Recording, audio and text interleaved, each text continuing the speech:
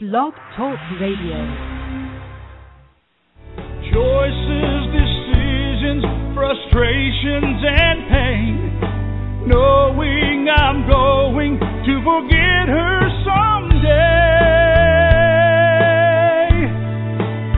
While I still can, I'll challenge all my loved ones, every friend, to look inside their hearts and understand that I will love them. I will love them while I still can.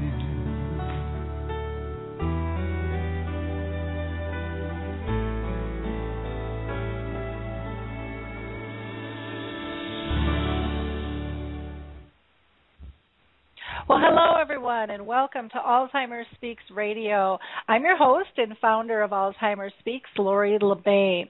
I want to give you a little background before we roll into the show today, because we are always getting new listeners, and just kind of let you know why we're here and what we're up to and how you can help if you'd like to do so.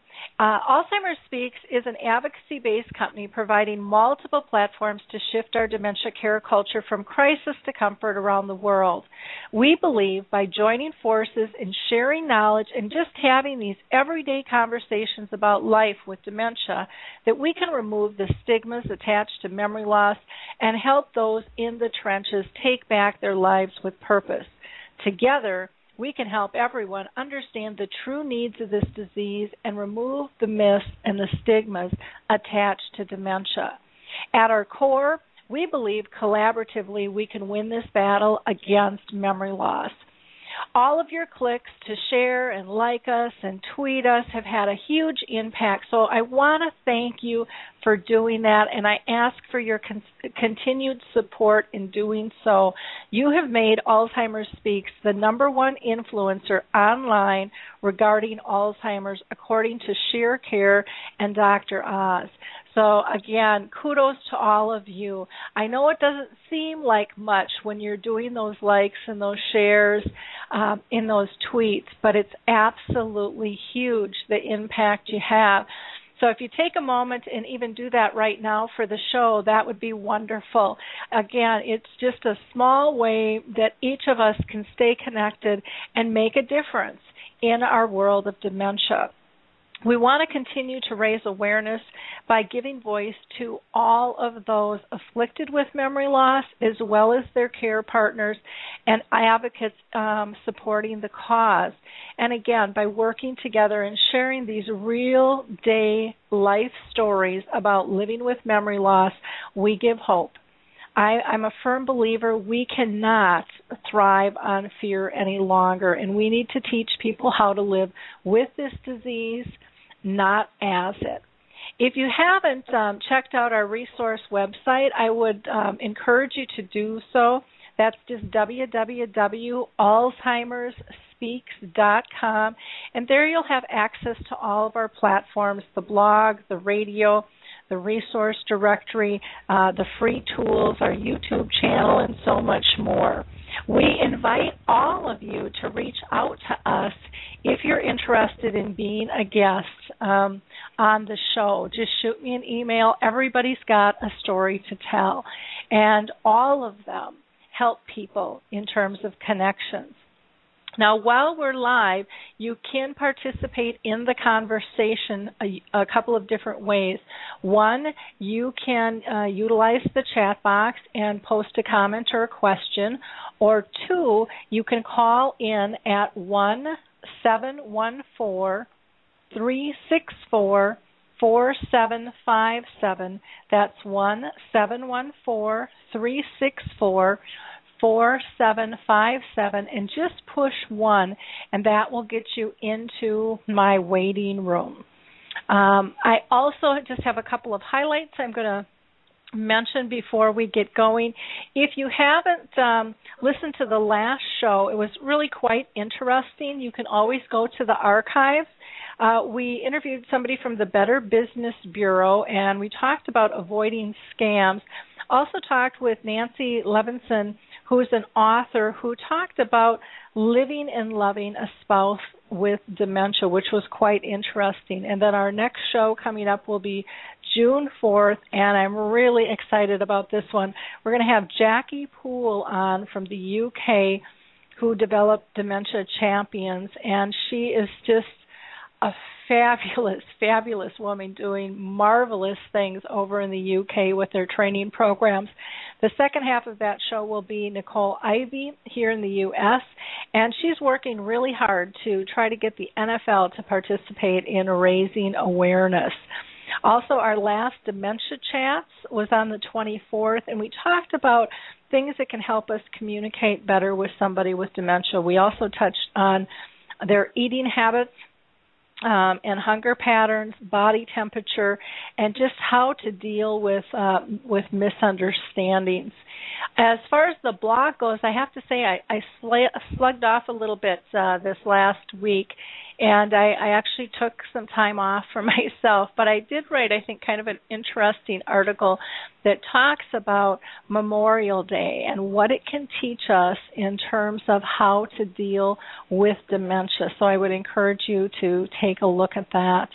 And then, as always, I like to tell people if you're looking for support, you can always go to Alzheimer's Disease International, and they are the organization of organizations where you can find an Alzheimer's Association in your community. Just go to www.alz.co.uk. Or if you're looking for a new study on Alzheimer's disease, you can go to www.alzheimersstudies.com, and they are taking people for a trial there as well. And our next, or I should say our first guest here today, I'm very excited to be working with them.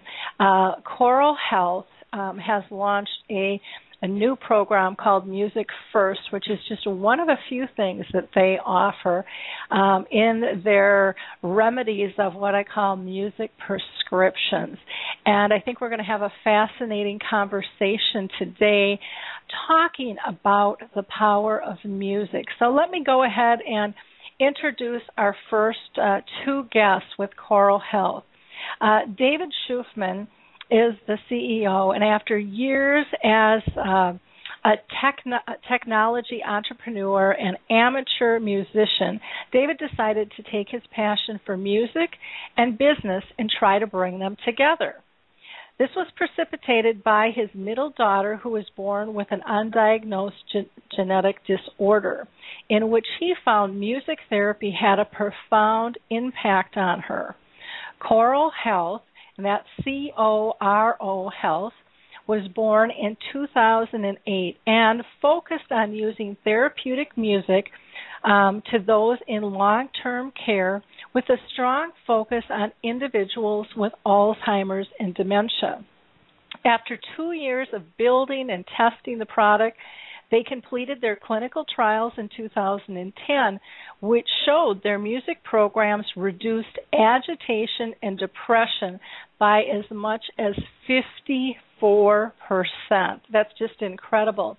The study was then published in 2012 in the Journal of Music and Medicine. So today, Choral Health provides music and spiritual support to over 1,000 long-term care communities, hospitals, oncology centers, and memory care communities. I want to welcome today to the show David Schufman. David, how are you doing today? And for whatever reason, you are not coming back online, so I'm not. Here we go. There we go. We got you mic'd up now. How are you doing, David?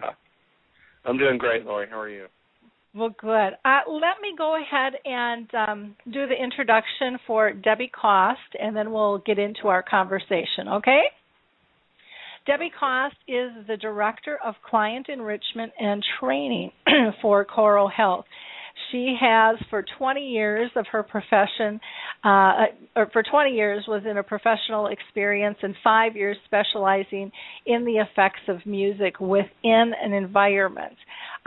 She has also collaborated with music design teams to create experiences for some of the biggest names in retail and hospitality. During her tenure on the commercial side, she uncovered a deeper purpose for how music impacts the lives of those within healthcare, especially the impact on music for those with Alzheimer's disease and dementia.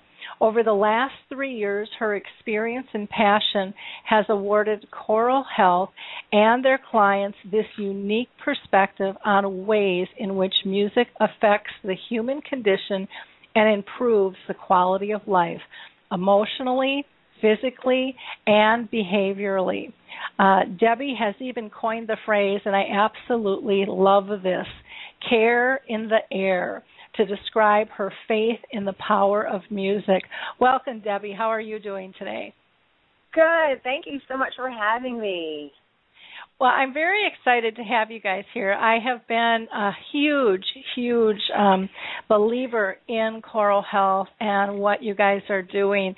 And I think David and I ran across each other, I don't know if it was on LinkedIn maybe years ago, and have just stayed connected. And it's been fun to watch your company grow and develop and just reach and wrap its arms around so many communities that now have the pleasure of taking advantage of your services. Because I for one, I see the power of music with my mom and those on her unit and in her community, and I have for years. And it's those small little things that are so often missed that you're just bringing to light to everybody. So, David, I'm going to throw the first question out to you. You've been, really focusing on providing your products to businesses for the last 4 years, but you've recently come out with an iPhone app called Music First Alzheimer's. Can you talk about why the company decided to do this and what you're hoping to accomplish with this app? Yeah, thanks, Lori. It's something that we have been trying to figure out for years, and that is how do we empower the care partners, outside of the commercial world. I mean, when we started the business, as you know, we started working with nursing homes and long-term care communities and memory care communities, trying to test out the product and see if it worked. And we obviously went through that process, went through the clinical trials, as you had pointed out, and, have had quite a bit of success. But at the same time, we were kind of frustrated from a technological standpoint because we didn't have a really good way for people to who weren't in one of our communities to get access to our services. And we would get emails and phone calls and requests saying, well, this is great, but, mom or dad or brother and sister is not in one of your communities, so how do I get it? And so we kind of, we had to be a little bit patient and wait for the world to catch up and wait for technology to advance. But as you know, over the last 18 months, it's become very prevalent with, how popular the iPhones and iPads have become, not just with the community at large, because obviously early adopters have had iPhones for 5, 6, 7 years. But we, as you know, in the medical world, everything lags behind, and so we kind of had to wait until we saw more caregivers and care partners and medical personnel start using these devices as part of their daily life, both on helping people and running their business. And, we feel like the time is right now. I mean, there's a big movement right now called mHealth or mobile health, and we felt like the time was right. And so, I won't take any credit for it. Leanne Flask and Debbie and Dr. Carol Orsborn, who worked with us, spent an enormous amount of time putting together this suite of apps. And like you mentioned, we launched them on the Apple Store about 3 or 4 months ago. Well, it's very exciting because, like you said, so many people could utilize it in a community or a commercial setting, and your effects, 54% change in attitude. That's unbelievable. Debbie, is there anything that you wanted to add to what David had said? Yeah, to support exactly what he said is that, I mean, there were so many situations that we would be invited to go speak at family events that were hosted by a community or even doing conferences. And we would I would be pulled over to the side by either family members or even CNAs that I was presenting to that were taking care of someone at home. And for us, I mean, that's the thing is that I tell people all the time, I'm like, I wasn't kind of brought in or raised in healthcare. I got here as fast as I could, though. And that was the driving force of being able to afford or offer this to caregivers at home. Because it's like, and that's the reason why even the title Music First, is that it got its name is because we want you to consider using music first before going to something else. And especially within long-term care and in communities, kind of the default or kind of that more traditional approach is to go to the med cart. And so for us, it was even giving it its name of Music First is that, I mean, science has proven, especially with Alzheimer's, one of the last regions of the brain to be touched with Alzheimer's is still where music, memory, and emotion sit. So to be able to offer it to not just those in the community, but to also for those at home, it was just imperative for us, just in our, not even just as a business, but just as a person and our belief in the power of music. Yeah, you had said something and it cut out on me, and I'm thinking it's an important word that you used. You said that in terms of developing the name for it, you went with Music First, and you said that traditionally they use something else first, and it cut out with that. Can you repeat that? Sure. Especially for us at Coro, the reason why the name Music First, and David can definitely divulge more into this, but was just that trigger of using music first before going to a more traditional means of a pharmaceutical card or a med card, which we would traditionally see. So even giving it its name was to still remind people that this is something to use as a tool of support. Okay. Lori, I would just to add to that, I would say that, that, again, I won't take credit for that. It was really my mom, as I told you, who's a hospice nurse and also has worked both in the traditional registered nursing field for elders for a long time. And she would always talk about, the hardest thing that it's going to be for you guys when you develop this company is to try to get the people to use the music first, and as opposed to what they're trained to do, unfortunately, traditionally, although that's changing, is to run to the med card, as Debbie said, and said, okay, there's an issue. What drug do I have to give them, right? Whether it's pain, or whether it's heart problems, or whether it's incontinence, or whatever it is.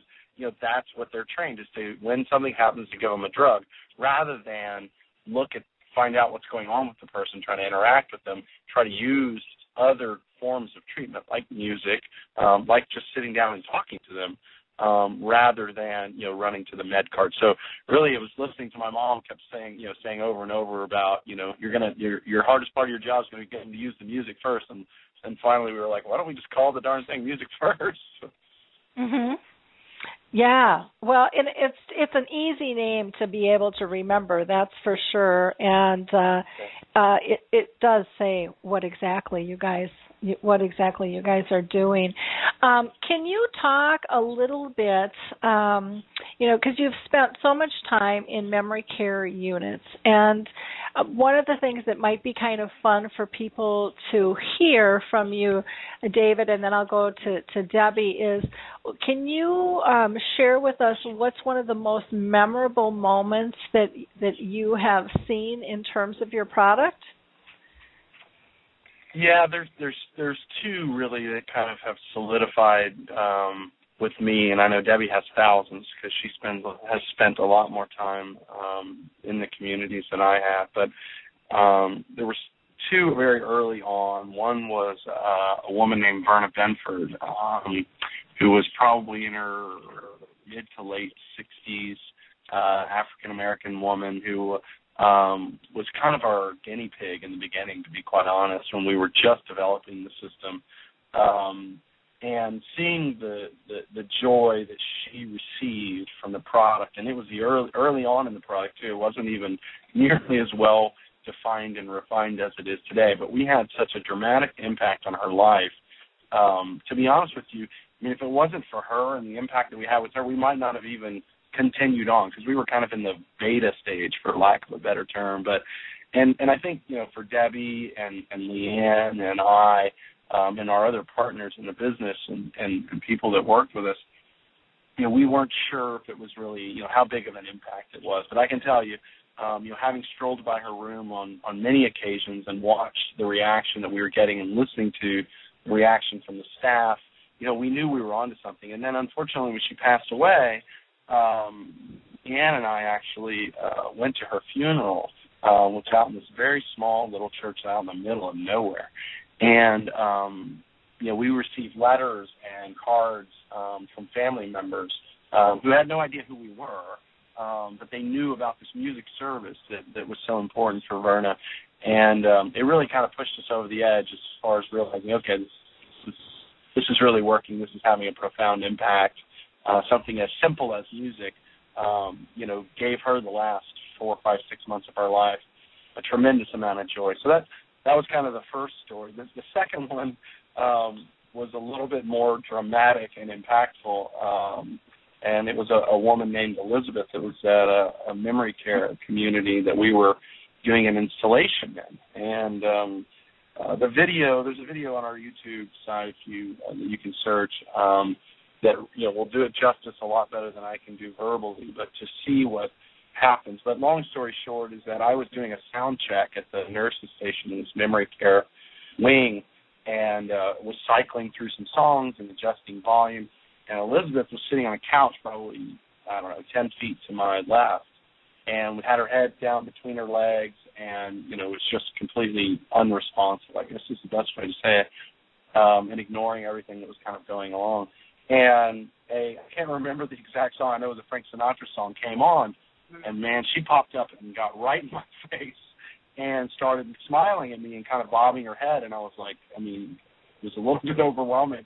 But I either was lucky enough or on my feet or whatever, but I pulled out my phone. And so you can see the video. It's not the greatest video quality in the world, but I literally started recording her interacting with me, engaging with me in this song that was in this Frank Sinatra song. And a little bit of backstory on Elizabeth is that she had not only had suffered from Alzheimer's and dementia, but it also had a stroke, and was pretty much non-communicative. Non-verbal at all. And so anyway, you'll see about halfway through the song, she starts humming, and then about 3/4 of the way from the song, she just starts belting out the lyrics to the song, not only in perfect key, but when we found out later that she was a music teacher, which made sense there, but the lyrics. And, you know, it kind of comes and goes, as you can see when you watch the video. But it was extremely dramatic for the staff, for the family members who sent us all letters, and we spent a lot of time. We have some great interviews on our YouTube channel as well with some of their family members on the impact that this had. And then kind of the interesting thing for me about it, I mean, first of all, I was, you know, very happy in the moment. But the other thing that made such a big impact with me was when the song ended and the next song came on, which I can't remember what it was, but it's killing me that I can't remember this. But anyway, let's just say it was an Elvis Presley song that comes on. She immediately just completely shut off and went back on the couch, put her head in her lap. And it reinforced to me not just that we were playing music, because anybody can play music. You turn on the radio and listen to music, but the power of what we were, you know, the fundamentals of what we were building, which is, you know, dialing in very specifically to an individual's, you know, memories, to the music that was important to them, to the genres that were important to them. And also it kind of reinforced for me the notion that you hear from music therapists all the time, which is music can be helpful and it can also be harmful. And it, you know, sometimes it impacts in a positive way, sometimes it impacts in a negative way. But anyway, it was those are two of my most memorable stories, and I encourage everyone that's listening to go watch the video, because it'll bring down the house with tears. It's pretty powerful stuff. And that's accessible on your website, David? I believe so. Yeah, it's definitely on. If you go to YouTube and search Coro Health and find our YouTube channel, it's one of our videos there, which I assume we link to from our website as well. Okay, great. Debbie, how about you? Do you have a story or two on the power of music? Yeah, it's so funny because, like David said, I mean, there's so many stories that it's hard to get down to just a few.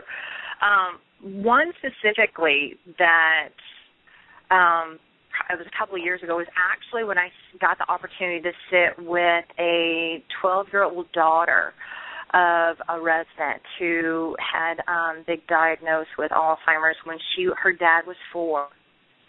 And basically her only relationship with her father has been within a community. And he had moved around to a couple of communities throughout this span. And when I got the opportunity to sit and talk with her, it was amazing because when she talked about how when we came in, her father was he loved country, he loved jazz, he was actually a band leader, he played the trumpet. And here she was in junior high school and talking about how that when her father was diagnosed with early onset, that her only relationship that she had with her dad was within a community. She didn't have a dad growing up that was having breakfast in the morning and seeing him when he got home from work and things like that, more kind of traditional means of a relationship. And she said that it was when we came in and provided or brought music to him that he loved and was part of what I call everyone's soundtrack of your life. And when we brought music to him and it kind of, these windows started to open, well, she ended up bringing in her instrument. I think she was playing the clarinet or the flute. And she's like, it was still very difficult to communicate with her dad. But when the music was there, he would just take this expression on his face and smile and hug and just look at her, and he knew emotionally who she was. And then one day she brought her instrument. She just coming from a 12-year-old, just instinctively thought, let me try. And she was first chair of her junior high band, and she came in and the music started to play, and he was kind of motioning to her for her to pick up her instrument. And honestly, they did. They turned the music down and she started to play, and he actually started to orchestrate for her and everything. So she talked about how music now is the way, or really opened up this relationship that she had never had with her dad before. And she said she would never have known to have done that except for us being there first. And that now this has opened a whole new dynamic of a relationship with her father. Isn't that exciting? It's pretty incredible, the power of music. You know, my mom has had this disease, had dementia for 30 years, formally diagnosed with dementia for almost, or Alzheimer's for almost 20 now, and been in her end stages for 4. And so, you know, my friends know that my mom really doesn't talk or communicate much. You know, there might be a word here or there, and that's really about it. And I went in the other day and did a videotape of somebody who was going to do some training with the validation program of Naomi Files, and one of the aspects of that is utilizing music that this person was going to do.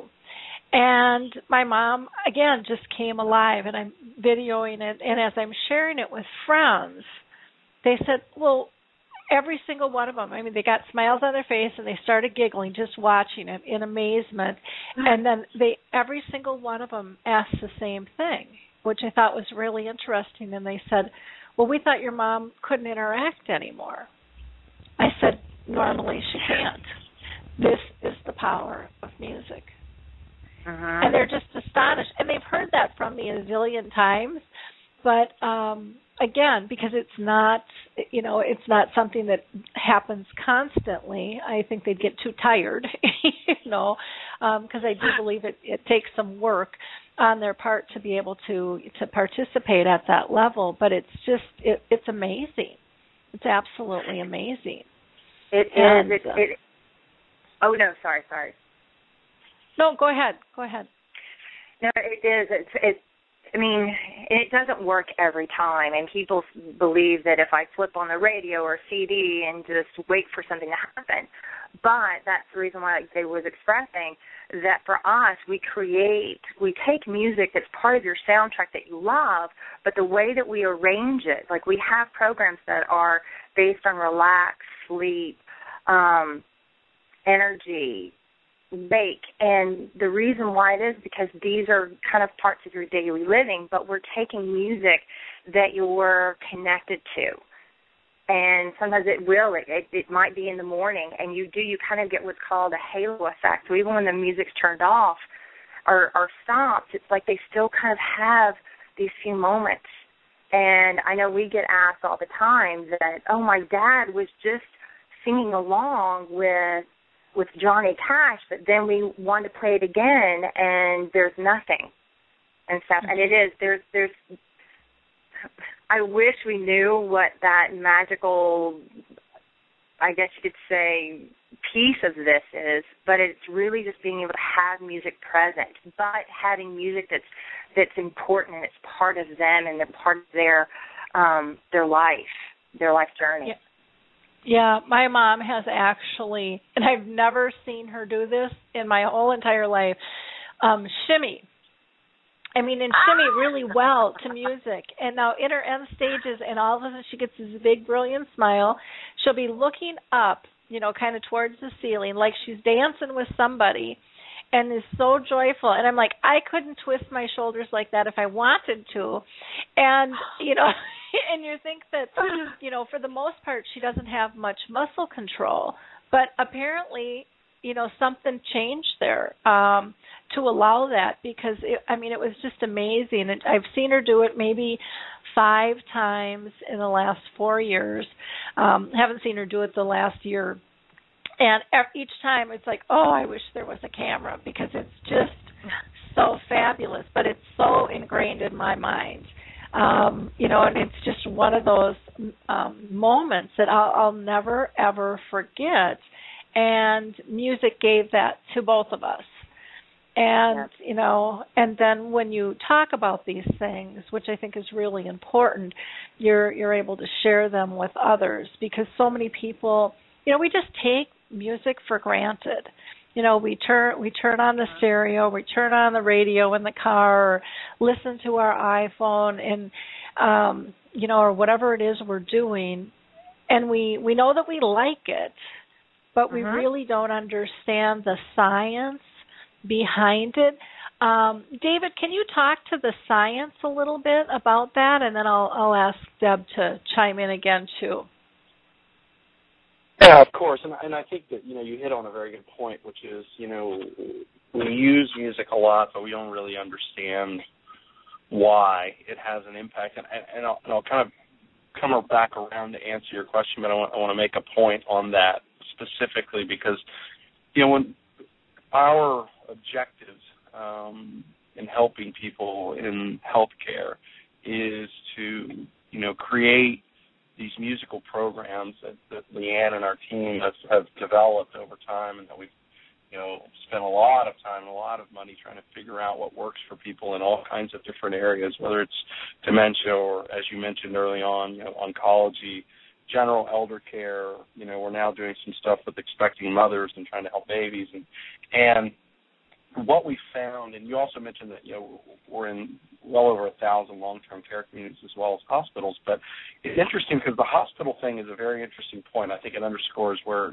I'm going with this to answer your question, is that when we started working with hospitals, the reason why it was they came to us because they had heard about what we were doing in long-term care, and they got their scores back, and their patient SAT scores, which is, unfortunately is what drives a lot of business decisions. And what they found is that people were really complaining about the poor, either there was none or the poor quality of music that they were getting, and their lack of spiritual support, which is obviously, as you know, a big part of our business. And when we would ask the questions, well, what are you using for music today? they were using the typical answers that you would think of, XM radio, Pandora, whatever, random, caregiver CDs or whatever.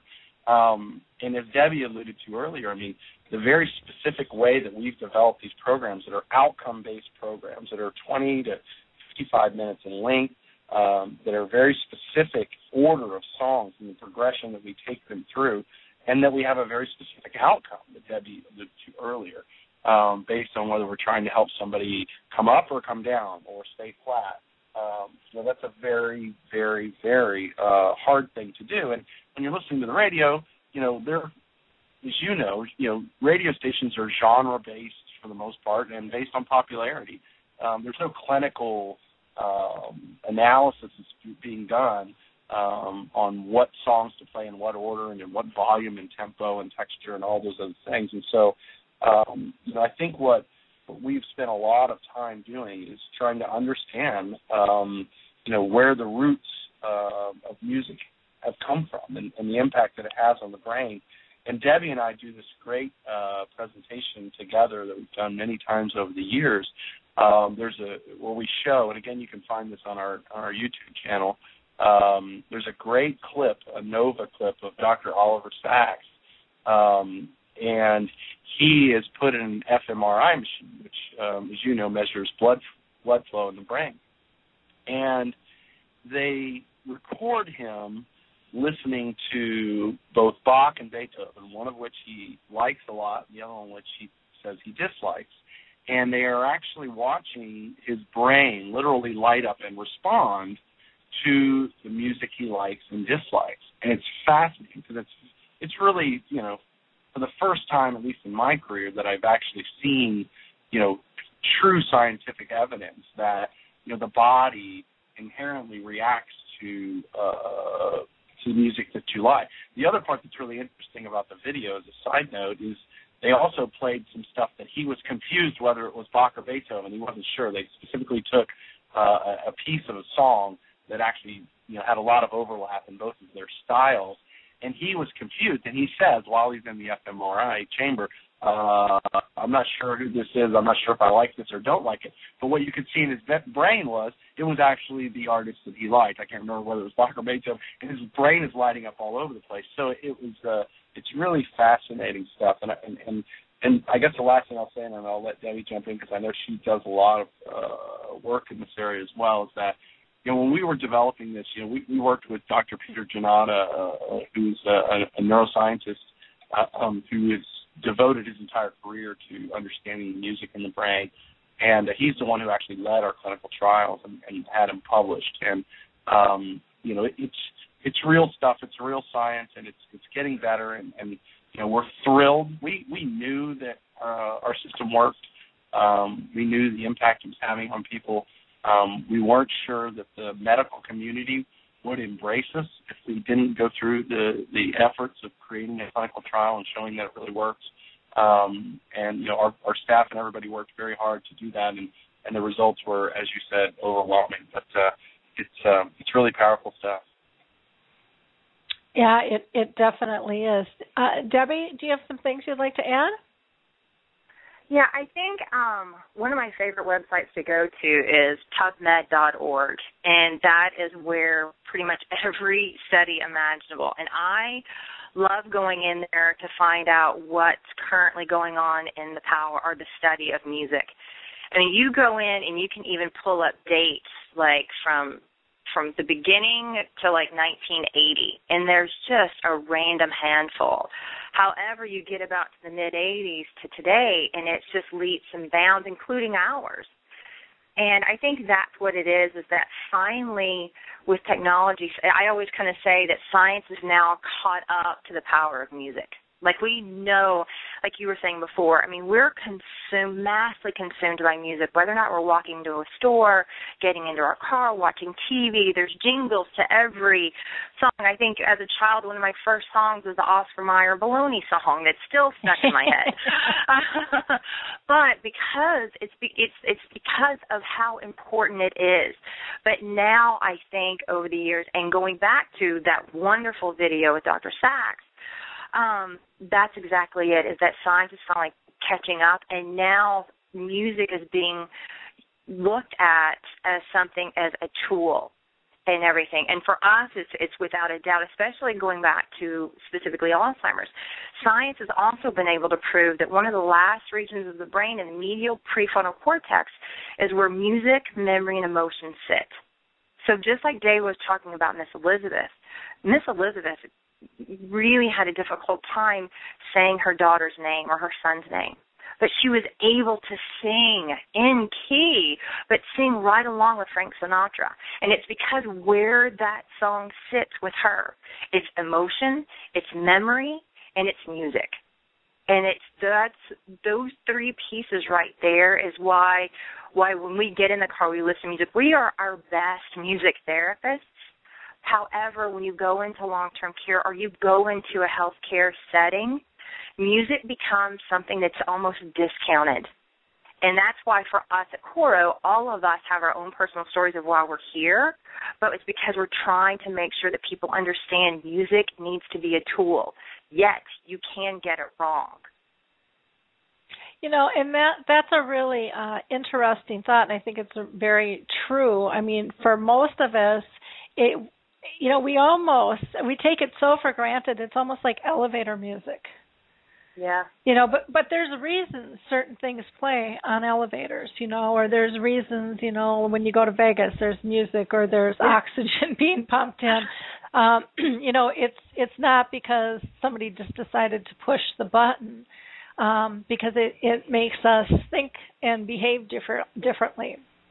And I think that is one of those things that people don't understand, you know. And then, I think of my times with my mom in music and just the joy, not only that it gives her, but it gives me.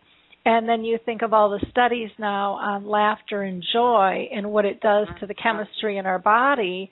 I mean, it's so far-reaching that we really have to take this more seriously, because it's so easy to be able to implement into our lives, especially now with this app you guys have created.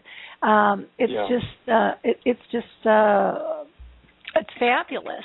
I do want to note that I did put a couple of links in the chat box to your YouTube channel and then one to a specific YouTube video as well on that. Hey, Lori, I wanted to add one more thing that I think is important and kind of boils it all down for me, and what you were saying and what Debbie was saying is that if you think about, you know, the different areas of the brain and you think about what music, you know, does to us, is, you know, there's kind of 5 key areas that we focused on and that Dr. Janata, kind of taught us about, and that is, you know, there's the perception, which is, you know, we're hearing the music, obviously.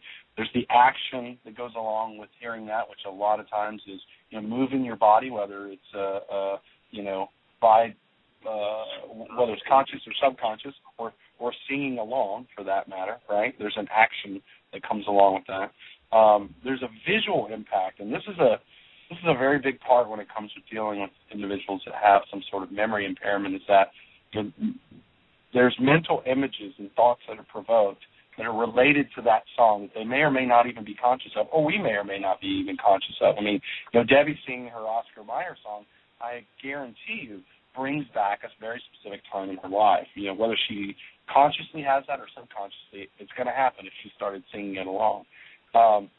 And that it kind of goes to this memory, right, this retrieval of very specific memories associated with music. And then last is emotion, and that's a very important one, because, and that kind of goes to my point earlier with Elizabeth about, you know, and the misuse and misperception of using music in a therapeutic environment is, you know, it can be very nostalgic. It can bring great enjoyment and laughter, and it can also bring horrible sorrow. I mean, you know, as we've seen, you know, I mean, a very specific song can trigger a very painful memory for someone. So all 5 of those, perception, action, visual, memory, emotion, are very, very important things to understand instead of just saying it's music. Like you said, you know, it's not in an elevator for random purposes. It's not in Vegas. There's an outcome that he's being driven or trying to be driven to as a result of that. So I just think that's an important point to hit on a little bit. Yeah, I agree. I mean, I can think of how many times I'm driving in the car and my radio is on, and all of a sudden I just well up in tears, you know, because something triggers an emotional memory for me. And so it is very important when we're dealing with someone with dementia to know what it is we're triggering and why. And sometimes you don't know those things until a song is played, but then making sure that, you know, if it's at home, that family's aware of that this song conjures up sadness for this person, or, you know, we should maybe stay away from that. Or if it's in a commercial setting and in a community, that it's charted and that staff know as well. But communicating those things, and to me, I think capturing those moments is just absolutely so precious, because if people are comfortable sharing videotape of this, it is so powerful. It needs no words to see the power behind it. I mean, people immediately get it. Some of the videos that I have with my mom, I mean, I've walked into conferences and seen my mom on the big screen. And people have come up to me afterwards and apologized. Oh, I'm sorry. Is that okay? And I'm like, it's on YouTube. Yes, please use it. That's what it's there for. You know, and I've given them some other ones to use. It's all about sharing the information that we have and easing people's lives so that they can live better. You know, it's just so important. David, now your mom was a hospice nurse, if I remember correctly, from our talks in the past, and I'm thinking that she kind of had a big influence on you in terms of putting this business together. Can you talk a little bit about how your mom inspired you and what she warned you about as well when you first got started? Yeah, no, thanks for bringing that up. So, yeah, my mom has been a hospice nurse, still is a hospice nurse, going into her 70s for, I guess, about 40 years now. And she's worked in a broad range. I mean, you know, from ER to, you know, hospitals to, but she's been in long-term care and specifically a hospice nurse for probably 25 years of her career. But, yeah, when we first started kind of beating around this idea and looking at how we could do this, you know, obviously I asked her, I was like, you know, Mom, you know, you deal with, you know, people in all states, you know, generally in the last, obviously, chapter in their lives right now. I was like, do you ever use music as, like, part of your care plan? And then I remember she took me out. She was like, well, she was over at my house. She was like, well, let's go out to my car. I was like, okay. And she literally opened up the back of her station wagon, and she had probably 50 CDs and all these little Sony Discman, like 4 or 5 of these old school Sony Discman headphones. And I was like, what do you do? And she was like, this is what I always provide music. She was like, I mean, it was her own process that she developed. But she was like, I go in, you know, when I'm doing my normal work, and then I find out, you know, what do they like, and then I go out and I grab CDs and I leave them there for them to comfort them, and then when they pass, I come back and pick them up, you know, and I've done this for, you know, 10 years or whatever, and I was just like, wow, okay. And of course I was like, why do you do this? And she was like, because, you know, it really helps people a lot. Helps families when they find certain CDs or certain songs or you know, certain things at work. It helps them relax. It helps the family members relax. I mean, you know, they're obviously passing away, and sometimes that's a comfortable and very spiritual and very calm experience, and sometimes it's a very dramatic and traumatic experience, depending on what somebody is dying from. And you know, she's like, you know, and also being quite candid and not to be gross or whatever, but she was like, there's also a lot of you know, things that are going on with the body when you're passing away, and having people getting into the music and not paying attention to what's going on is also very therapeutic for everybody. And so, you know, she was a huge influence in getting that started. And to your second point, you know, she did warn me a lot about, you know, because I was naive, obviously. I've never even been in a nursing home in my life. Never really been around anyone who was very ill and or dying. I was kind of sheltered from that as a kid when my grandparents and friends passed away. And she said, you're gonna see a side of the world that you may or may not have wanted to see. And Debbie and I have seen and have customers and partners that have wonderful facilities and wonderful people that work there. And we've seen some pretty awful ones too. And there's no point in getting into the specifics of some of the things that we've seen, but some of it's pretty hurtful and painful. And to see people spend the last chapter of their lives in that type of an environment is very sad and was shocking to me, to be honest with you, that we're okay with that as a society and that exists, was a bit overwhelming to see. And so, we can't change that or we can't change that, but what we can change is, helping those people that are in those situations by giving them something as simple as, our music system and the spiritual support that we provide, hopefully can take some of those bad situations and make them a little bit better. They can go away to another place in their mind for a while and receive that. And then, and I think that, Mom was also very honest with me about what it's going to be like to be around people with Alzheimer's and dementia. And as you know, they can be very, they're not themselves. They can be it's very confusing when you're around somebody for the first time that's afflicted by the disease, how they, the things that they'll say, the way they'll treat you. I've been yelled at and spit on and cursed at and had things thrown at me and literally been trapped in a room with a gentleman who wouldn't let me out because he thought I was a spy. And I was in there installing a system. And, it's just sad. But it's been, again, very impactful. And she warned me that I was going to see all that. And, again, I'd never been around that before. And but like I said, it also underscores, what we're trying to do and the impact that we're having. Hopefully that answered your question. Maybe too much. No, that's great. I do want to encourage our listeners, if anyone out there has a question or a comment, please utilize the chat box, or you can call in to the 714-364-4757 number. Again, that's 714-364-4757. We'd love to hear what you have to say on that. So I can't believe time is going so fast here. We've got about 10 minutes left. It's interesting to me that your mom and you were so much on the same page and didn't even know it. I just find that fascinating. That she... It was very interesting. She didn't even know what I was working on, to be honest with you, at the time. Uh-huh. Yeah.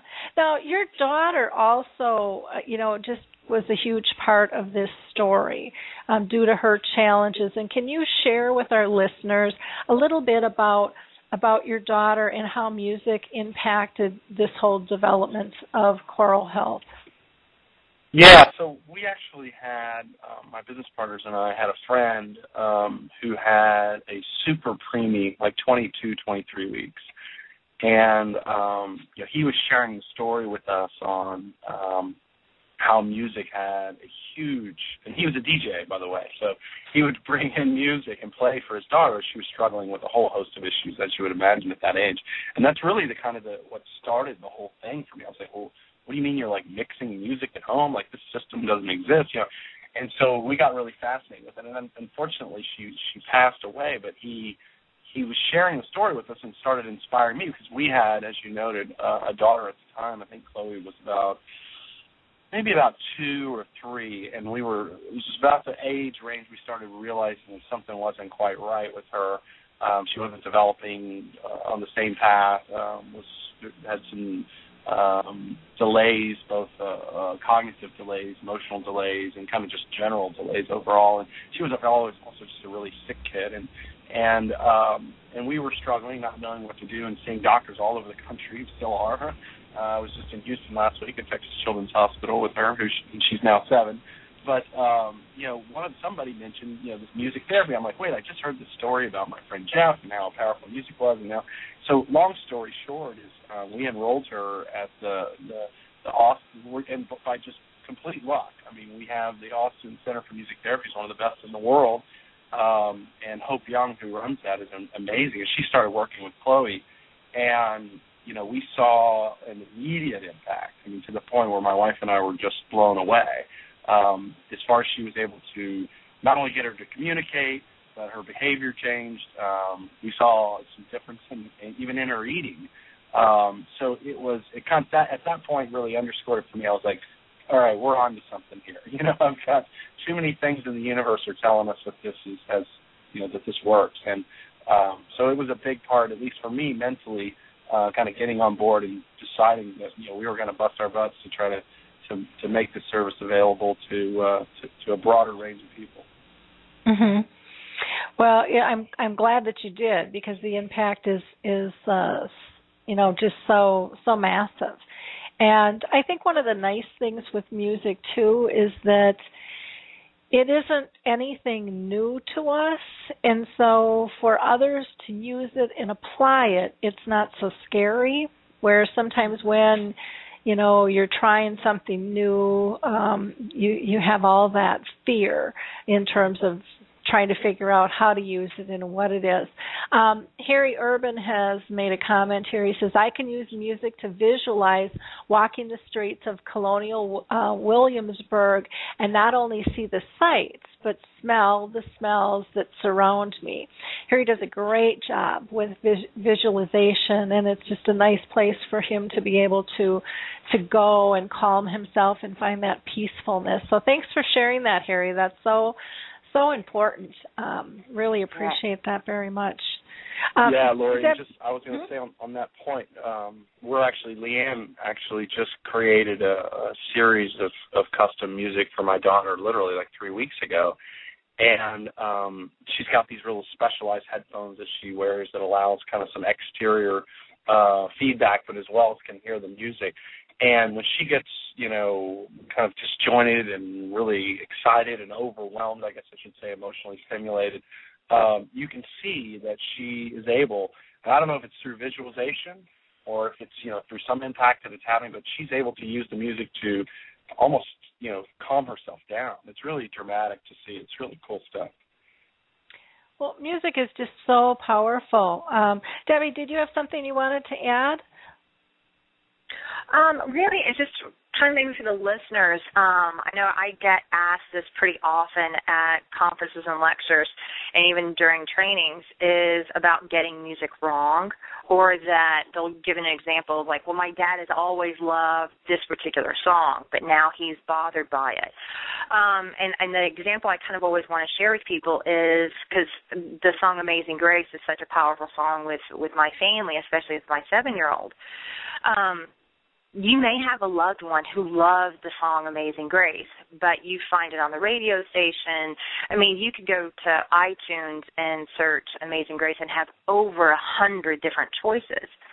The biggest thing that I want to always tell people about, especially with the question, can you get it wrong, is the way we break down every single song is we're going genre and subgenre, beats per minute, texture, progression, and so on. The really key thing for people to think about is texture. You think about the song Amazing Grace, and I know y'all had mentioned Elvis Presley before. Elvis Presley singing Amazing Grace, acoustic is very low texture, but Amazing Grace being performed by a full orchestra is very high texture. So always take into consideration that if your loved one liked a particular song and for some reason doesn't seem to, you may want to think how much textures within that song. Because you think about, for us, I mean, standing in the middle of an airport with all kinds of noises around us, that's very high texture, which impacts our frustration, anxiety, being able to focus on something. It's the same thing with even music.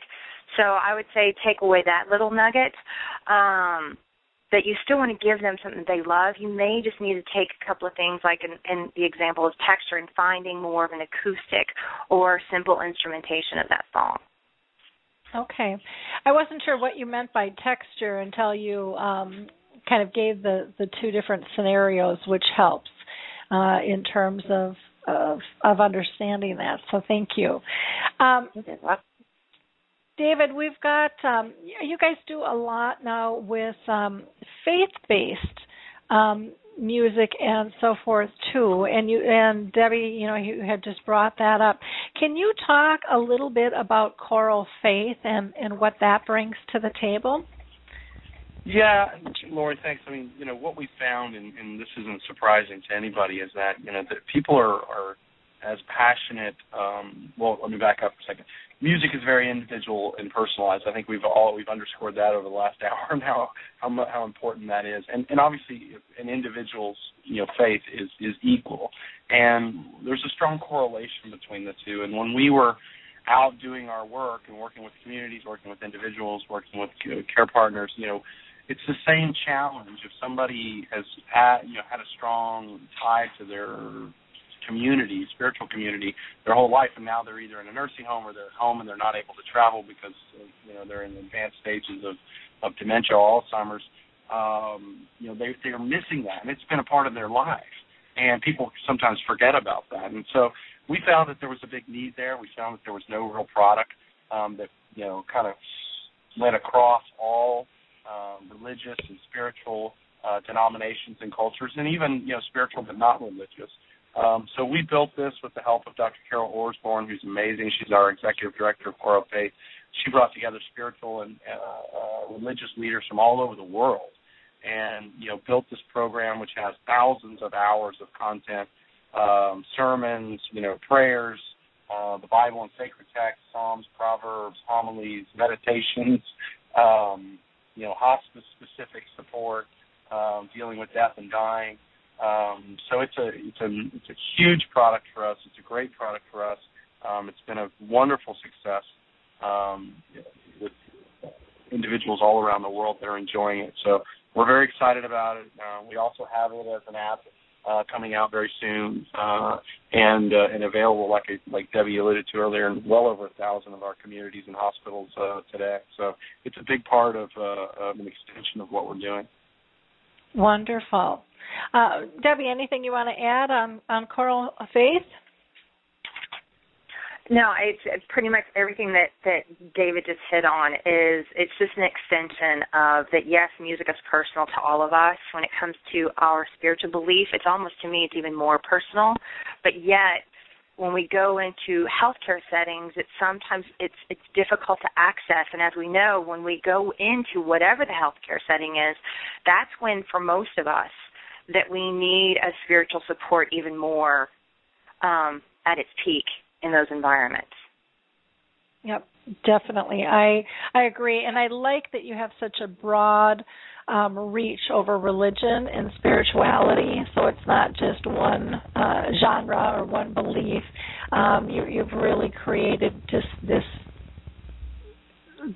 global faith-based product that people can really utilize. And when our faith is so important to us, and sometimes we don't realize how important until a tragedy occurs or a crisis is before us. But it can give us a great calming, and so again, that is something that I don't think people should overlook. Our hour has flown by here already. I want to again touch base on how people can reach you, and they can just go to www.choralhealth.com, and that's CORO health.com. And then your app for the Music First Alzheimer's, you can just go to the iTunes store and find that, or you can go to their website as well and find that direct link from their site. Now, if I'm not mistaken, on iTunes with the Music First, it's available for 3 hours free to test it.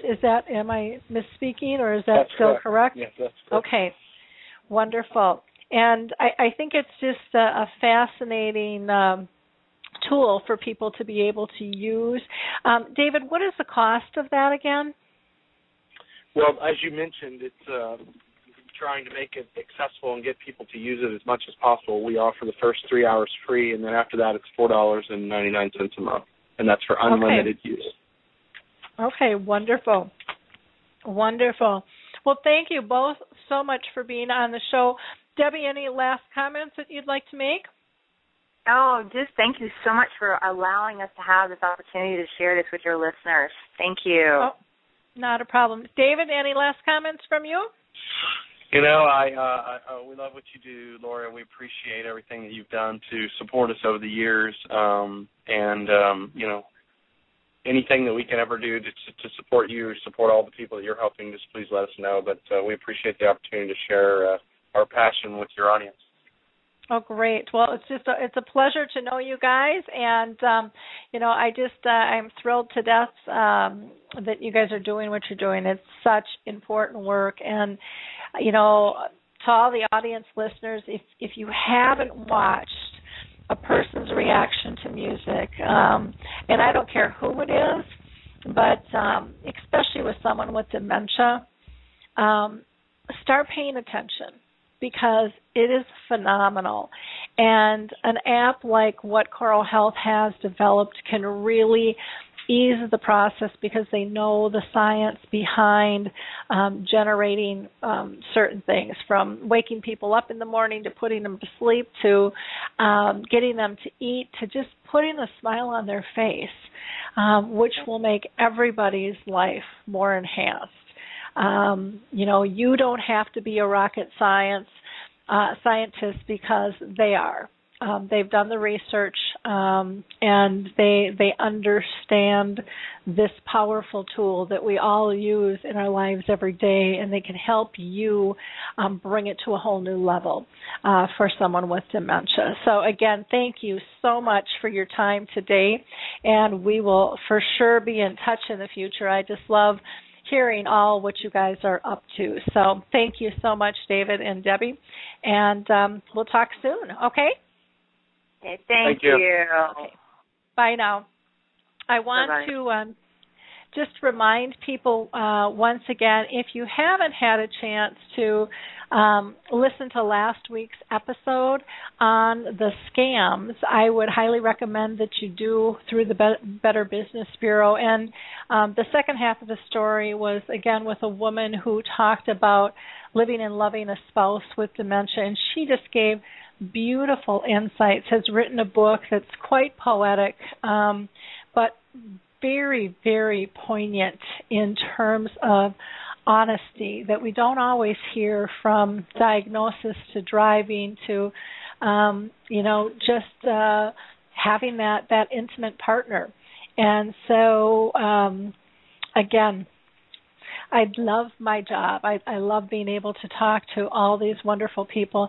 I love hearing your thoughts. So, again, Harry, thank you for participating in the conversation. I'm going to roll into our next guest here.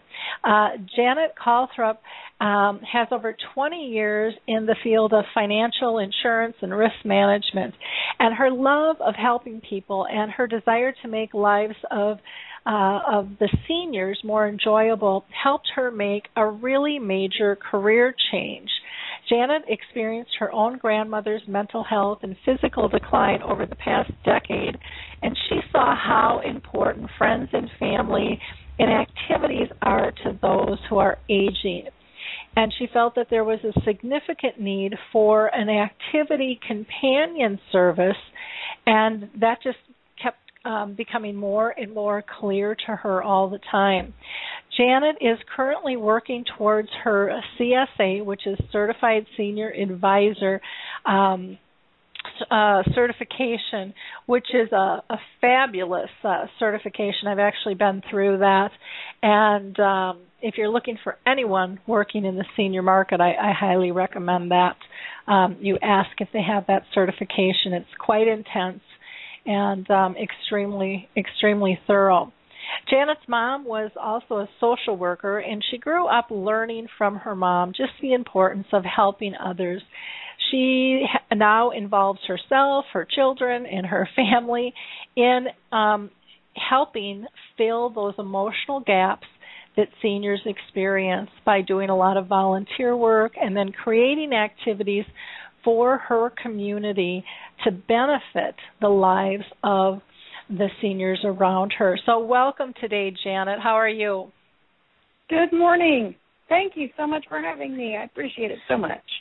Well, I'm glad to have you part of the show. I think it's very interesting. We all know how important activities are, or keeping busy, and sometimes it's just in terms of how we view what an activity is. And I think there's stages people go through from thinking an activity is this big planned, elaborate party or event to maybe just doing the wash, or taking a shower, or even having a conversation. Yes, even having a conversation. Exactly. So there's all different types, and so I want to be able to talk to that a little bit later in the show. But can you tell us a little bit more, where did your idea for senior activity service come from? I had mentioned in your bio a little bit about your grandma, but was it deeper than that? No, I give full credit to my mother and my grandmother, who live in a different state, and watching my grandmother's decline over many years, but knowing that her need for social stimulation was still there, no matter if she was experiencing a physical decline or a mental decline. She had multiple eye problems, which turned into full blindness, and experiencing dementia and Alzheimer's. So, there's been multiple steps. But throughout all these years, one important common factor in her life was the amount of social interaction that she maintained. I watched this, and it just became clear to me after years and years of my mother providing it for her, the resident care home which she lived in providing it for her, then my mother having to take further steps along with the friends that visited her, but to take further steps to provide additional stimulation, and either bringing people in, bringing friends in, just making it a constant awareness that this part of her life was being satisfied. So many people, and as you know from what you've been doing for years and years of this, but so many people experience at a great onset of loneliness, and through the social interaction and through the activities that were brought to my grandmother, that part has not existed. She's not been lonely, and she's over 80, and it's a blessing. It is a blessing, and that was my true. That was my true. My true push to the idea that if this is one person experiencing this, how many other people need this to be filled? How many thousands and thousands of people going through this aging process need this to be filled? Okay. And who exactly is your target market for activity services, senior activity services? We started out going to the assisted living facilities in our area, working with the activity directors and explaining to them that we understand you have a wonderful program in place, but we would like to help you provide activities for maybe the people that are left behind. Maybe they don't feel as comfortable with the group. Maybe they are a little bit more isolated, or maybe they haven't been as social. So our target is to maybe pick up the invisible residents, as they're called, or the isolated residents within these facilities, to help keep them motivated and stimulated. We're also wanting to help the seniors that are still aging in place, or maybe the seniors and their spouses, and possibly maybe their spouse has a physical setback, and the wife is taking care of the husband, and she might need a reprieve, and we would come in and help that. We would give her a break, but continue to provide stimulation for the husband. So we have a different level of target markets. Okay, great. And have you done much with people with dementia? Yes, we're finding out, as this is a very new concept, a mobile activity service is a new concept. We're finding out that people with an early onset of dementia, an early onset of Alzheimer's, with their capabilities still in place, to be able to participate. A little bit further on, as Alzheimer's progresses, it may not be as easy for them to participate, or maybe they're not as interested, or their ability is not there any longer. But in the early stages, we're finding we're getting great results. Okay, wonderful. Can you tell us a little bit about some recent medical studies regarding the brain's function that affects the services that you provide? Because I know you're tapped into and try to stay up to date on those studies. My biggest inspiration, and I have not met this individual, but I'm reading about him online, is Dr. Ken Kosick with Cottage Center for Brain Fitness out of Santa Barbara Cottage Hospital. Dr. Kenneth Kosick is the director, and he has spent years studying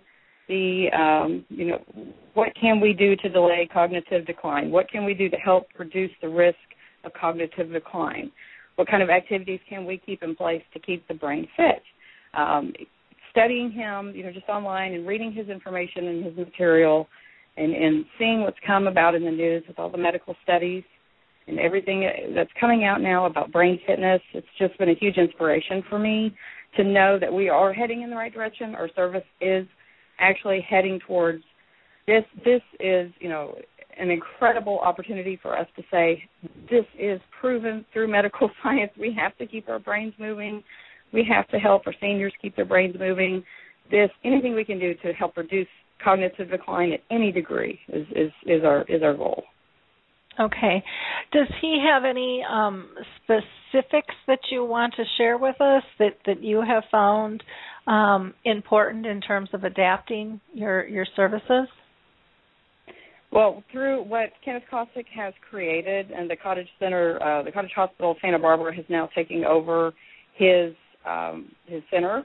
Actually, his were based on people coming in and partaking in more of like an online, computer-generated game format. And now I'm finding out through research that there are more companies out there, like Senior Activity Service we can provide brain fitness games, on computers. That's just one area of what we can provide, other than, games and pet therapy and obviously music. We provide many different activities. So this is just actually one part. The cognitive activity is just one part we touch on. We also touch on the physical activity level, spiritual activity, emotional activity. It really is about going in and assessing what the senior needs. What is needed to keep the senior healthy? What is needed to keep the senior happy? And talking about each one individually and then working with them from that. Okay. Do you work closely, I would imagine, then with the families as well in terms of like history and what their needs are? And definitely. Getting to know the family is the most important thing. The caretakers, if they're living in a care home, finding out the people that actually live on site with them, what the interests are, what have their interests been in their past life. That information will come from the family. What activities did they enjoy growing up? What was important to them in their life? What specifics regarding the job they did? Were they involved in community service? Did they have a love for animals? It's like you're saying, it's really tapping into the mental or physical component of what was meaningful to them, and let's bring back that spark. Let's talk about it again. Starting with the social interaction level, and let's spend time. Let's find out what comes through them. The family can tell you things, but let's really find out from the senior what is important to them, and then we can tailor make the activities around their interests. Okay, great. Can you give us maybe an example or two of what you do when you go into a home, maybe just with a couple of people that you're currently working with?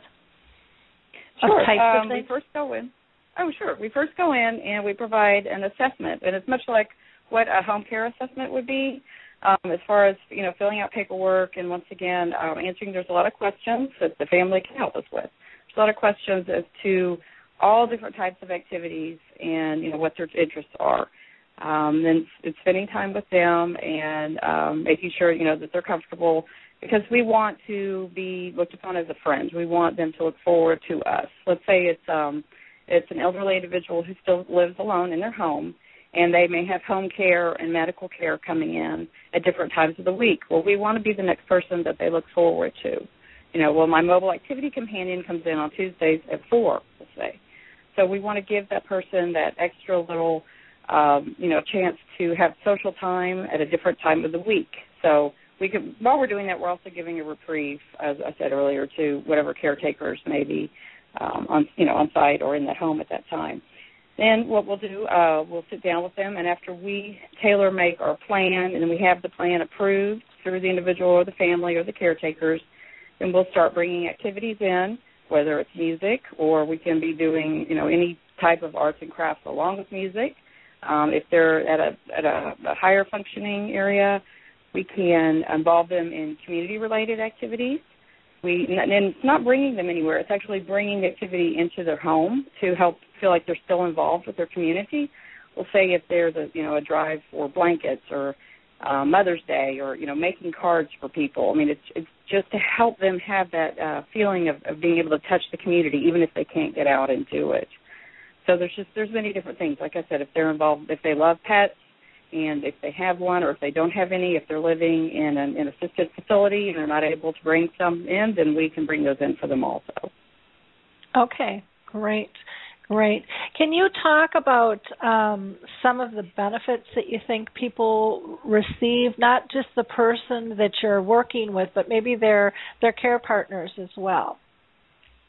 Oh, well, definitely. As I've touched on, we believe in the importance, and going through the CSA program, it's strongly evident that caregivers must have breaks. It is so important for the level of care that the senior is receiving for the caregiver to have breaks themselves, so they can recharge emotionally and mentally and come back to the senior. So while the caregiver is having a break, we can come in and provide the activities. And what we see is over time is, a gradual increase of trust, a gradual increase of the senior opening up to us. The main thing that they need that we've seen is they need social interaction. No matter what is going on, if we're playing a game, if we're doing a craft, no matter what we are doing, the time for them to talk and to share and for us to listen and be, loving ears and caring ears to them and just listen and absorb and just ask questions and just listen to them. It is so important to them. It really gives them a sense of fulfillment that there are people out there that want to hear their stories, and they have so many stories to tell, years of stories, wonderful stories. Very, very true. What's one of the best storylines that you've heard coming from your interaction? We've heard a great deal about early people living on farms, being able to, having the opportunity to spend so much time outside, and then the seniors nowadays not understanding why our children are outside more. A common thread. The common thread, another one is the onset of work. Obviously a lot of seniors worked at a very young age. One individual loves to tell us how he started drinking coffee at 5 years old in order to be outside with the older farmers. It's just wonderful. A lot of seniors talk about family, multiple kids, and with the generations marrying younger and then having kids younger, there were larger family presence at that time. So it becomes harder as they get older that so many of us are professional and say moving away. So it really puts a different type of conundrum within their lives because they're used to a larger family presence. And then as they get older and need more family, a lot of us are spread out more than we were 80 years ago. So it is quite entertaining. It can be sad at times, but you just need to be there to listen and to share. Mm-hmm. Well, and sometimes, so often we think that we have to constantly be busy when we're with someone with dementia. And I know with my mom, sometimes we just sit there and don't say a word and just hold hands. And that's just nice. It's calming, I think, for both of us and relaxing. I think sometimes I bug her, but it really is getting into a mutual space where you're both comfortable, and that doesn't always have to be this busyness. So I like that you talk about, just listening, and even when we say just listening, that's a huge, huge element, again, that we take for granted, and it's really quite sad when you think about it is that. What I've seen is there are some people that are in the assisted facilities, and although they may have friends and they may have activities, maybe they're close friends, or maybe passing away because they're 80, 90, or 100, they're advanced in years, or they're not living near their close friends anymore because they actually want to be near the family, or the family has moved them closer. So although they see their family, once a week, but they're still missing this companion. So by us spending time with them and like you're saying, listening and just allowing them to open up once that trust, once that bond is established, it helps bring them at a deeper place of being content, being able to be content with themselves. It helps. The socialization issue is very, very important. Yeah, definitely is. And one of those things that I think can be so overlooked, I think one of the nice things about your service, too, is, to help those care partners get a little reprieve and a little break, so that they're not always having to do it alone, or maybe doing it together as well. When you go into a home setting, and I've heard people talk in different angles with this, and it comes in with home care runs into this issue where the person who has dementia says, I don't need help, I don't want anybody in our home. They really don't want to go there. And sometimes people will join in with the care partner and the person with dementia. And then after a few visits, the care partner kind of eases their way out. Because now they really feel kind of the friendship and the bond. Have you ever felt a need to do something like that, or is it pretty comfortable from the get-go?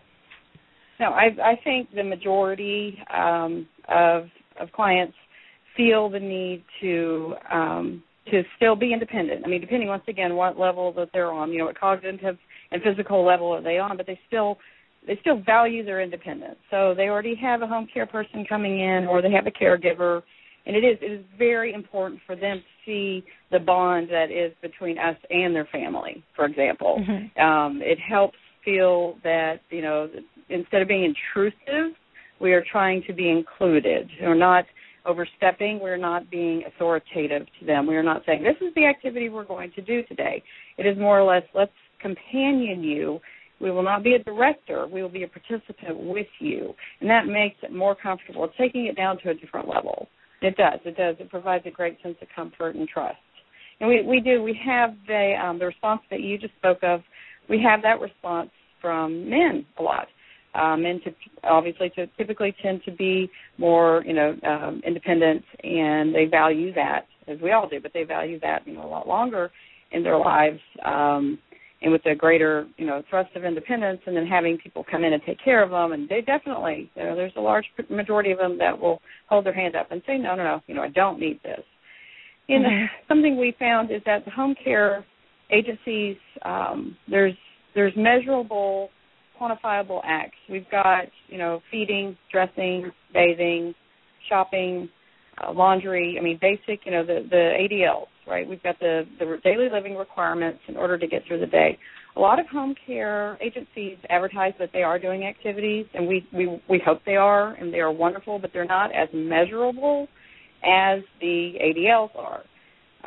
If your grandmother has been bathed and fed that day, you will know this. So you may not know how much time was spent socializing, and you may not know how much time was spent participating in any type of activity or game, but that's why we want to focus on that.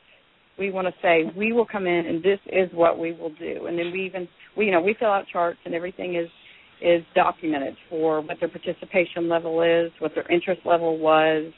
Everything is very well documented so that the family, the caregivers will know, what, is the client actually being, immersed into this activity, or are they interested at all? So, we try to make it a well-rounded experience. Wonderful. Now, can you tell people what area you concentrate in, too? Because you're not a nationwide company, and so if we can talk about exactly where your focus is right now. We're in the North Dallas area. We are capable of Texas. We are capable of going within the entire DFW, Dallas-Fort Worth area and the surrounding cities at this time. Okay, wonderful. And are you looking at expanding, or do you have interest in expanding outside that area if there was someone else who was interested? I didn't know if maybe you're looking at franchising or... Yes, we would like to. As I said, this is a new idea as far as having a mobile activity companion. And we understand, and we know there are churches and, volunteer organizations and people that come in and occupy the seniors' time, and we think that's wonderful. I mean, we support. We don't want to work against that, and we don't want to work against the activity directors. We want to be included in this group. We want to come in and we want to have, the mobile activity companion that the client, feels comfortable with, and that person to continue to come back and as I said, to be part of the person's inner circle of friends. We definitely would love to expand, but we are a new service, so in time. Okay, sounds great. Let's see. I'm trying to think if there's anything that we haven't covered here. Anything else that you want to share with our audience at all, Janet? Or well, I would like for everybody to hear how important it is, and just really know that they're wonderful, wonderful facilities, and assisted living facilities and retirement facilities, and there are some absolute wonderful activity directors out there, and we support you. We would like to be part of the lives of, your residents. We would like to take a look at maybe the ones that are a little bit more isolated, that don't feel as comfortable as going into the group activities. They may not prefer to be involved in a group. Maybe they've just been a bit shy by nature, or, there's so many different reasons for people that don't come out to the group activities, or maybe you'll see some coming out of their rooms that may be straggling a little bit in the hall, holding back a little bit, maybe just watching but not participating. So we would love to be able to help service these individuals and include them and make them feel, as if they are participating, and bring them in. And there's so many out there that are lonely. This is a major, in any facility that I've been to, and speaking with them, they're all speaking of loneliness. Loneliness is so prevalent here. We appreciate you bringing people in. We appreciate you bringing music in, or animals in, because loneliness is rampant here. Even though it's a wonderful facility, so we want to help that. We really do. Yeah, and it is hard because the activities, staff are limited in terms of what they can do in many communities. And the focus usually is the group activities, but it is nice to be able to get that one-on-one or the smaller groups as well. Yes. That's a really important factor. So if that's something that you could support and help with. Now, as far as I'm assuming that you've got a fee because this is a business attached to this. Is this covered? Because a lot of people will ask, is it covered by medical assistance or Medicare, or is it private pay only? How does that work? Yes, ma'am. It's private pay. It is not covered. And I've spoken with many different, organizations, insurance agencies, state regulations, that because we are not dealing right now with what's required for daily living, people think that this is more of a benefit, although you and I know, and everyone listening knows, how important activities are to keep seniors motivated, either, mentally, physically, spiritually. We know that this is a great importance, but it's not a required component to daily living, or not what the state may see. So, no, it is. Unfortunately, it is not covered right now, unfortunately. Okay. And if people wanted to reach out to you and get a hold of you, what is the best contact information for us to give them, Janet? Our website would be the first place. It's www.senioractivityservice.com. And please, feel free to browse through and see all of our important articles. And our contact information is on there, which comes directly to me via email, and our phone number's on there also. So wonderful. Well, great. Well, I thank you so much for your time today. It was wonderful to chat with you. It's always nice to hear, what people are doing and what's different, what's shaking out there.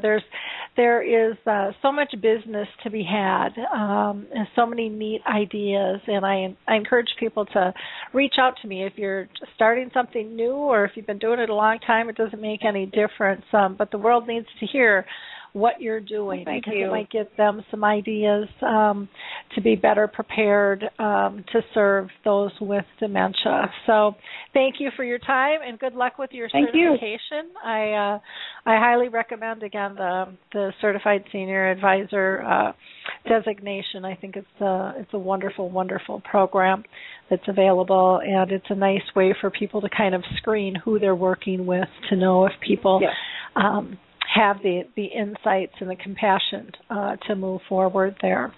Well, great. You have a wonderful day, Janet. Thank you for your time. Okay, bye now. Before I go and close up the show, again, I just want to highlight and remind people this show will be available by podcast in just a couple of minutes. You'll be able to go ahead and download it. You can tweet it and like us and do all of those things and help share it, which I would greatly appreciate if you can help us with that. And again, if you haven't listened to that last show about avoiding scams and with Nancy Levinson talking about loving and living with a spouse with dementia, I thought that was a nice show. June 4th will be our next show with Jackie Poole, and she is out of the UK, and she is just this fabulous trainer, has wonderful ideas, and she's heading up Dementia Champions. The second half of that show will be with Nicole Ivey, who is working on trying to get the NFL to participate in raising awareness. And then later today, we are going to be doing a new Dementia Chats webinar live. So we would love you to participate in that. You can find out more information on either the blog or you can go to Dementia Chats, and Facebook's probably the easiest, or you can go to alzheimersspeaks.com and click on Becoming Dementia Friendly, and you'll see information there as well. Remember, if you are in need of support, there are Alzheimer's associations all over the world, and you can go to Alzheimer's Disease International and find those locations. That's at www.co.uk.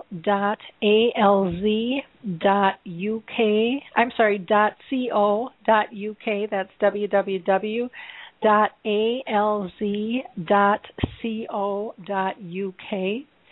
And if you are interested in a clinical trial for Alzheimer's disease, go to www.alzheimersstudies.com. Both words are plural. And again, don't forget about Music First with Choral Health, or you might want to check out Choral Faith as well at www.corohealth.com. Until the next time, try to live your life the way I do and focus on it's all about progress, not perfection, when you're engaging somebody with dementia. This philosophy has helped me in a lot of ways throughout my life. Let go of stress and really, I think, move forward and try new things without worrying about that piece of perfection that can make us procrastinate instead of moving forward. Looking forward to talking with you all again, and would love to hear any comments or questions you have. Always feel free to email me at Lori, Lori, at alzheimersspeaks.com, or you can just go to the website, www.alzheimersspeaks.com, and just click on the contact button. Again, that website hosts all our information about the radio show, the blog, the resource directory, and so much more. So talk soon. Have a great week. Bye now. It's time to rethink, renew, and reimagine retirement. Hey everybody, Jared Sebesta here, host of Retire Repurposed. Now, this podcast is about the non-financial parts of retirement, which many times can be even more challenging than the financial. We believe retirement is not the end, rather the beginning of what could be the most impactful, purposeful, and fulfilling season of a person's life. So don't retire, become repurposed. To listen now, search Retire Repurposed on your favorite podcast platform, Senior Resource, or Life Audio.